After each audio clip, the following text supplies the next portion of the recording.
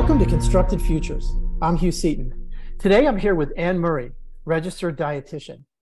This is part of the performance series, and I've asked Anne to join because one of the things that really drives performance is how we relate to food and how we're choosing the things to put in our body. Anne's got an incredible background, has an incredible clientele, and I wanted to bring her on to talk to us about this important part of how we perform. Anne, welcome to the podcast. Hey, thanks for having me. So, Anne, let's start this off by talking about what your background is. There's a lot of folks who, say they're a dietitian or this or that, but you've got a little bit more to offer than I think most folks, and I'd love to hear about it. Yeah, so I am a board certified registered dietitian, and to get there, you have to do about 6 years of schooling, undergrad, a master's degree, and take a certified board exam. It's a whole process, but I'm happy to have that as my background and be a registered dietitian. And when you think about what that means, talk to me a little about what being a registered dietitian means, because it's not just about vitamins and watch your carbs and so on, but you're really, you've got a real background that I think there was some clinical parts to it. There was a lot of exposure and a lot of stuff you went through to really understand how the body responds to food. Can you talk about that a little? Yes, definitely. So part of our internship is a over 1,300 hour supervised practice. So I'm in clinical settings and I've worked in veterans hospitals all the way from community groups like WIC and school-age children. No matter where you're at, nutrition is very important and it's a big part of everything along the way. So I've worked with people all the way from ICU patients to pro MMA athletes and helping people on collegiate rugby teams, football teams. Nutrition is definitely a wide spectrum, and learning how to treat these different kinds of patients and clients is something that registered dietitians are experts in. Well, let's talk a little bit about that. Who is your typical client? My typical client is usually people who want to optimize their nutrition. So I've worked with people of all ages, but as of now in my private practice, I have people come to me usually around college age to probably up to 6 years old. And I help them reach their goals.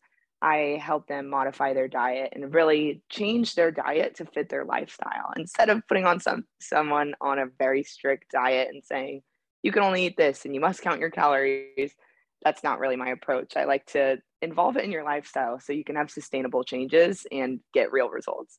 One of the words that I've heard you use in the past is this idea of balance. And it feels like a lot of what people are told to do, there's the kind of bro science that you got to go eat liver or you got to go eat this. And I think one of the things that you really like to bring is balance across different food groups, but also different nutrients and so on. What do you mean by that? When we talk about balance, when we talk about eating healthy, usually people think, oh, I'm just going to be eating salad and I'm not going to be eating a lot of food. And that's really not the case. Nutrition comes from eating a wide variety of different foods, plants, and animals. And there's not one certain type of diet that's a magic cure for everyone, right? There's no diet pill. There's no one size fits all. So optimizing nutrition looks like incorporating different plants, different animals, different components at every meal, including carbohydrates and fiber and protein and healthy fat, all in meals to keep them balanced, to keep them steady throughout the day, to give you that energy. Speaking of the two words you just brought up that I want to dig in here, one of them is healthy fats and the other one is energy. In the last 10 years or so, there's been some talk about how the kind of American guidelines on fat, where they said you really don't want to have a lot of fat. And, there are all sorts of discussions about how bad fat is. We pulled fat out of food and replaced it with sugar. And that has been called by some as one of the reasons for the current obesity issue. What do you think about this idea that actually fat is not only good, and even cholesterol is not as bad as people think it is. In fact, it's the precursor to other things. But when you think about fat, what is the thing you often tell people? I tell people that you shouldn't be afraid of fat. So when we're looking at healthy fats, we're thinking of foods that naturally have it. Think avocados or olive oil. Maybe your grandma is cooking with you in the kitchen and she was never afraid to put olive oil in, right? It's because this is a super healthy fat and it helps us absorb nutrients. So fat soluble vitamins like A, D, E, and K that we can find in foods, we actually need that fat to absorb it. And fats that you should probably stay away from are, deep fried food, trans fats, things that aren't very natural and chemically processed and made. And that's an interesting point, because one of the things I think that got us where we are is fats are shelf stable when you mess around with them, right? And isn't that kind of what makes them, well, anyway, one of the things that makes a fat less healthy is we messed around with it so it lasts on the shelf longer? Yeah, when you think about like a big tub of Crisco, that is not really, from the earth, it's not natural. And the way that is made, not going to be your best bet. So when you're thinking about a healthy fat, I always go for, a really good olive oil, and cooking with different types of oils can really help you absorb those nutrients in the food, like I was saying. So different kinds of oil that I usually like to cook with are avocado oil for high heat stuff, olive oil for like salad dressings, and like ghee butter is Mhm. really good for high heat cooking as well. Yeah, I love that. One of the things you also talk a lot about, and I just hear this come up in different ways, is different combinations of foods make them, they help each other. So you were just saying that these different vitamins are more available to you because they're fat soluble. So if you're eating healthy fats, you get more out of the things that are the other things that you're doing, whether it's a source of vitamin D or whatever.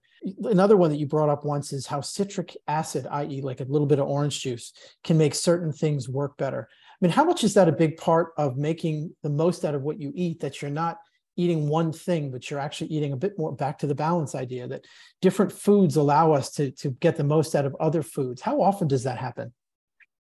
It's pretty crazy actually when we think about it. So all these different foods work together to create the best result and naturally become bioavailable, meaning that your body can absorb it better and things like that. So when you think about maximizing absorption of fat soluble vitamins, you want to add olive oil to your salad because that's going to help you ingest those vitamins better. When you think about enhancing iron absorption, you would combine that with vitamin C. So think steak with bell peppers. That would be a really great healthy meal for someone who's trying to up their iron intake, because the vitamin C actually helps intake the bioavailability of the iron.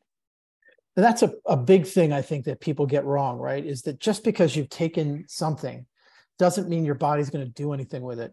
Too many things just pass right through because we're not eating them the right way. How much a part of your practice is that, this idea that if you're eating things the right way, you get more out of what you eat? Absolutely. I think a lot of people will focus on one thing. They'll focus on maybe cutting carbs, or they're going to focus on eating a keto diet. Whatever diet or method they're trying, they're not incorporating enough of the balance of each of those four components of food. So I like to break it down into a little categories, right? So it's carbohydrates, protein, healthy fat, and fiber. And when you really marry all these together, that's how you have a balanced meal. So whatever meal you're having, if you have a little bit of each, you're probably have way more balance than just having maybe a salad with tomatoes and cucumbers only, thinking that that's the healthy option. You like to say you need to make yourself a plate. I just think that's a really easy mental shortcut to say, all right, look, I want to make sure I have a plate here, not just a serving, but I'm making sure there's balance. There's carbs, there's protein, there's whatever the other thing is, fats. How do you advise people to think like that? Because I think you've got some pretty easy rules of thumb that make it easy for people like me who don't have the time to get serious about what their macros are and so on. Definitely. And the main point is not to look at the numbers, it's to look at what's actually in your food. So when you're building that plate, I like to give people a list of finding carbs, and I give them a list and I say, carbs look like brown rice, it looks like bread, it looks like fruit. I say vegetables look like whatever you've got. Maybe it's frozen, maybe it's microwavable. I look at protein. You can have pre-prepped protein like rotisserie chicken or hard-boiled eggs. And then I look at healthy fat. So like olive oil or avocado, something to really tie it in all together. So I say pick one from each category, put it on the plate, and you've totally made a balanced meal. And you don't have to have a huge plate, right? The point is No, the definitely not. balance. Yeah. The point is the balance and the quantity that you think you need at that point. Exactly. And each day your diet may change a little bit based on what you're doing. If one day on Monday you're doing a super hard workout, you might need some extra carbs before and after. But on Tuesday, if you're taking it easy and a rest day, you probably don't need as much. Your diet is flexible. So day to day, you kind of take in what you need for that energy intake to fuel your body and what it needs that day. Yeah, I love it. So, but if you think about what you hear about, and both, directly from clients, but also just out in the world. What do you think most people get wrong about how they eat? I think that people are very quick to just cut out a food group. They'll say, I'm going gluten free. They'll say, I'm going keto. A lot of people say I was bad this weekend, so I need to cut this out, cut this out. And instead of going cold turkey like that, cutting something out, that can create a restrict to almost indulge binge cycle, right? So if you say, I'm never eating ice cream, I'm never eating ice cream, and then you get around ice cream on a Saturday night, you might overeat ice cream rather than if you just kind of allowed yourself to have that a little bit during the week. Am I saying ice cream's the healthiest thing? No. I'm talking about finding that balance of eating balanced meals throughout the week and also having a treat when you want one, but not overdoing it like we could if we avoided it all week. Yeah, I'm not guilty of that at all. I don't know what you're talking about. So, it sounds like some of what you do, though, is you're debunking myths. What are some examples? I mean, you just talked about one, really, is that less is better, or cutting something out is the way to solve it. What are some other fun myths that you hear? I hear a lot about protein shakes before a workout. That's actually not your best bet. When you're going into a workout, the best thing you could have, good sleep and a banana. I know it's boring, but that's the best thing you can have. That quick carb is going to help you fuel through your workout. You don't need that protein till after, really. So if you're waking up at 7 a.m. and you're about to hit a workout, grab a banana before you go. And that is definitely better than any kind of pre-workout or powder that you could take. I always tell people real whole food first. Well, let's talk about the pre-workouts. So a lot of these powders are going to have, like 3 cups of coffee in them, and they're going to have a bunch of protein and often a lot of refined sugar. So you feel like a rock star when you're walking in, but it doesn't really do what you need to do, right? That's right. So when we think about getting energy, we actually get energy from food, right? Our body breaks it down, it releases that energy into our cells. But when we have a cup of coffee or pre-workout, you feel very awake. It's because of the way it's reacting and the neurotransmitters in your brain, turning that on, firing it up. So it makes you feel like you're super awake, but that's not giving you real energy like food does. So when it comes to food, real food before the workout, real food after is going to take you much further than having a synthetic pre-workout formula that could be dangerous because supplements are not actually regulated. Yeah, I hear the amount of whatever the thing is, whether it's caffeine or, some of these vitamins aren't great when you have too much of them. And the variation can be all over the map, right? Even within the same group or even the same company. Definitely. What should people do after a workout? After a workout, I would say getting in a meal about 30 minutes to an hour, depending on your training. If you're just a normal person trying to get a workout in to stay healthy, within an hour, I would say have a good meal, balanced back again with that formula of the carbs, the protein, the fat, and the fiber, just to get that nutrition back in to promote that muscle recovery and include things that have anti-inflammatory properties like salmon and vegetables would be a really great option after a workout. Yeah, that makes sense. One of the things you talked about that I thought was interesting is that people think fruit has too much sugar, but lattes don't. I love that point about it's almost like sugar bad, latte good, but really sugar in an apple is not bad. Talk to me a little bit about how we think about sugar, where there's a sense of let's cut sugar out of my diet. Well, maybe not so much out of apples. Right? Like, yeah, you want refined sugar out and maybe some really sweet fruits. But how do you think about sugar within a diet, especially if someone's trying to either, maintain their weight or even lose some weight? I think people are really afraid of fruit. I don't know where this came from, but in the past few years, I've seen people afraid to eat a whole banana. And I think that's crazy because bananas, all fruit, provide so much nutrition. And having that whole fruit is actually attached to some fiber, right? So if you ever hear people say, eat the apple or the potato with the skin on, it's because it has that fiber connected to it. So eating a whole piece of fruit is going to be better for you than having fruit juice. Say eating a full orange, much better than having orange juice, right? Because it has that fiber attached to it. And added sugar is sneaked into our diets no matter where we're at. You could order a Starbucks latte and it could have more sugar than a can of Coke.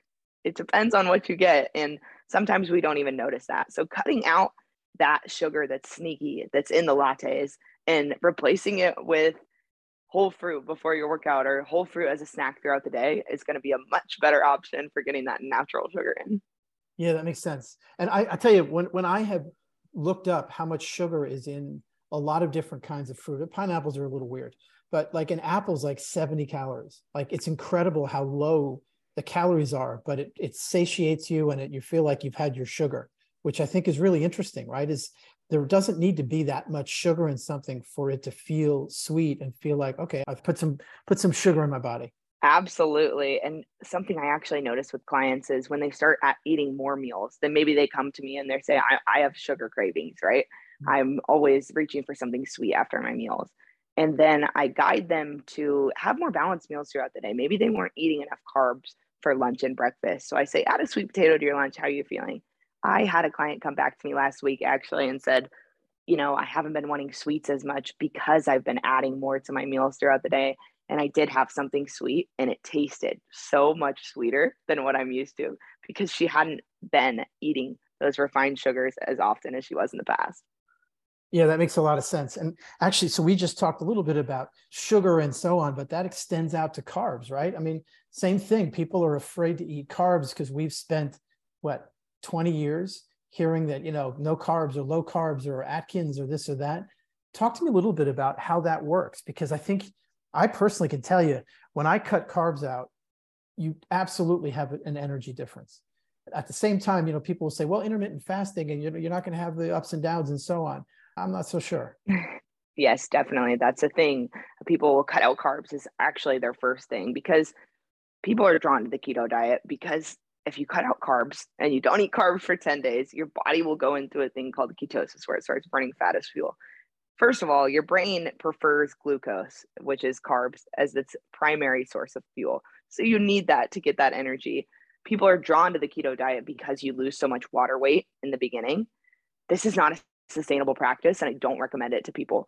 But eating carbs in moderation, in balance with your meals, is going to be much healthier for you than cutting out a food group completely. The thing that I hear folks like you who know what they're talking about say more than most anybody else is sweet potatoes. What's the story with sweet potatoes? Sweet potatoes are just a great whole food source. I like to put them in the Instant Pot, cook a few throughout the week, and then just throw it in with my meals because sweet potatoes are packed with potassium and fiber and healthy complex carbs that'll give you lasting energy. Yeah, again, it just seems like one of those go-to, the people that don't spend their time thinking about nutrition don't talk about as much, but I'm telling you, every time I hear someone talk about how to, create a balanced diet, they talk about, and when they talk about complex carbs, that's one of the ones that comes up all the time. What's the difference between complex and simple carbs? So simple carb is something that is digested right away for immediate energy. So think about a fruit. A berry would be a simple carb, or a white bread that's stripped of nutrients. That would be a simple carb, maybe white rice and Wonder Bread, right? So there's different reasons and different scenarios that we can use simple versus complex carbs. And complex carbs look like they have fiber attached to them. They're in their more whole form. So complex carbs are a great way to have that energy long lasting throughout the day rather than a quick carb before a workout. That makes sense. And it takes longer to release sometimes, right? So you get the energy for a little longer. Right. So when you think about sleep, what matters? Sleep is our most important thing. And I will say I am guilty. I'm not the best sleeper, but it's something I'm working on. Sleep manages so much of how our hormones work, our stress hormone, cortisol, our hunger hormone, ghrelin, right? So if we're not sleeping enough, these can be altered. If I don't know if you've ever been on a flight where it's a 4 hour sleep time. You have to get up super early in the morning and you're so hungry the next day all day. It's because those hormones, those hunger hormones, are kind of thrown off if you don't get enough sleep. And it sounds like what you're implying with that is roughly the same time of day too, right? To the degree you can have more or less a stable sleeping schedule, your body knows what to do. Absolutely. Regulating that with your circadian rhythm. Your circadian rhythm is your natural sleep and wake cycle. So the best thing you can do when you wake up is get your eyes in the sunlight. This is great for setting that circadian rhythm up. Right when you get up, I always tell people the first thing, do not check the email, do not look at the phone, the blue bright light. before you open your window and look outside. It's so simple, but if you make that one change, that could really start your day off better, and starting the day off with a little less stress than waking up, opening the email. That's a really important point, is letting your body and your whole system wake up properly and get into what is going to be a 24-hour cycle is really important, right? And I think we take this a little bit for granted where, whatever, I'll be fine. I'll just gut through it. No pun intended. But really what you're saying is what you're doing right out of the gate sets up a bunch of things that last all through the day, right? Whether it's your hunger hormones or cortisol or whatever. But really, what is it, a half an hour in the morning to kind of ease into the day, look out the window if it's daylight. It isn't usually for me, but certainly not starting with what's on your phone, to kind of let your body and your mind wake up properly. Absolutely. Getting in that sleep wake cycle is so important. So even if you're waking up before the sunrise, which is awesome, it's great to not drink that coffee right away too. We'll get into caffeine talk later, but you need your body to wake up, right? Your cortisol, your stress hormone, is at your highest at the beginning of the day. And then throughout the day, it slowly releases, making you tired and ready to go to bed. And melatonin, that sleep hormone, starts to kick in at night. So other ways that we can optimize sleep: having the room cold, making sure it's dark, making sure it's not cluttered. Sleep hygiene is one of the most important things that's really underrated. Things that help me are like lavender essential oils and weighted blankets. And I wear an eye mask every night to sleep. People might think that's crazy, but it helps me a lot because it blocks out all that light. I want to just dwell for a moment on a phrase you use, which is sleep hygiene.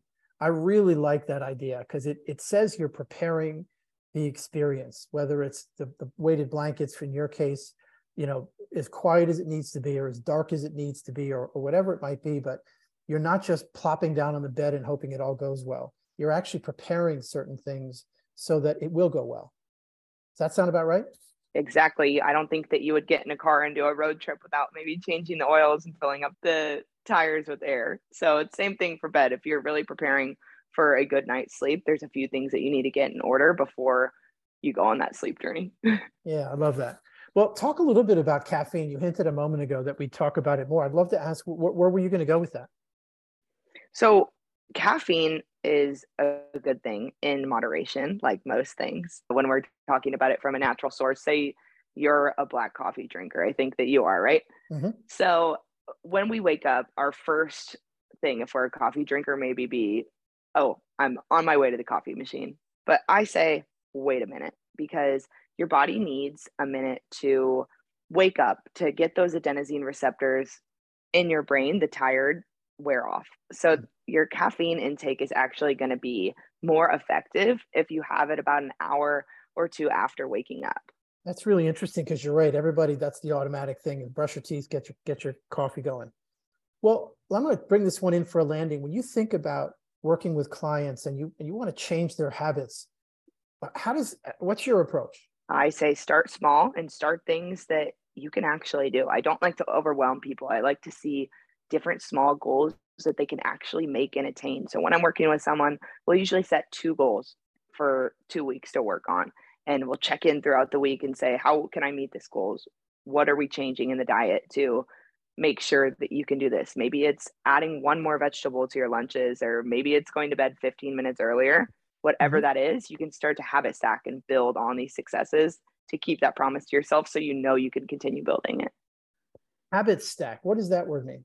Habit stack means maybe you are doing one healthy habit, but also doing another one at the same time. So maybe you are meditating in the morning and listening to a podcast, or maybe you are cleaning the house and meal prepping while you are getting things in order. So stacking on those healthy habits, like say every night you brush your teeth, right? And then you're not really usually a good flosser, but you start adding flossing into that routine, and then you start to add something else into that routine, and then the sleep hygiene. It just all kind of goes together when you start to build on the good things over and over and over.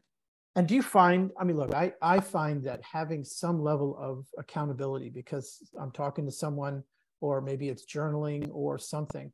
What do you typically do to supply that kind of accountability for folks? I analyze people's behavior based on what they're eating, what they're doing, how they have time to do things. So some people don't actually have time to cook, and that is totally fine. You do not have to have a 5-star meal at every meal, and you don't have to learn how to cook all these crazy meals. It's finding what works for a person. Mm-hmm. If I know somebody is super lazy when it comes to eating dinner and they always eat out, I like to provide them a resource that says, okay, if you're going to order Chipotle, here's what you should order to fit your goals. And that's the way I like to help people and tweak their diet to optimize it for them. And that's a really important point, is that, you know, part of getting it right is playing around with things and finding what works for you, right? Absolutely. Well, this has been really great. I loved hearing you talk about various things. You know, the sleep hygiene is one I'll walk away with, always with the sweet potatoes, but also the idea of balance and how different combinations of food make each different food work better. That's just a really important point of, you know, again, back to balance and a kind of a complete plate. So lots of really great ideas in here. So, Ann, thanks for being on the podcast. How can people learn more? Thanks for having me. Yeah, you can learn more at my Instagram. I'm on social media on TikTok, but I also have a website at nourishedbyann.com. You can find me on Instagram at nourished_by_Ann. Same thing with TikTok, or you can shoot me an email with all of the profile in my website. Fantastic. And I'll have all that in the show notes. Well, Ann, thanks again for being on the podcast. This has been great. Thanks for having me.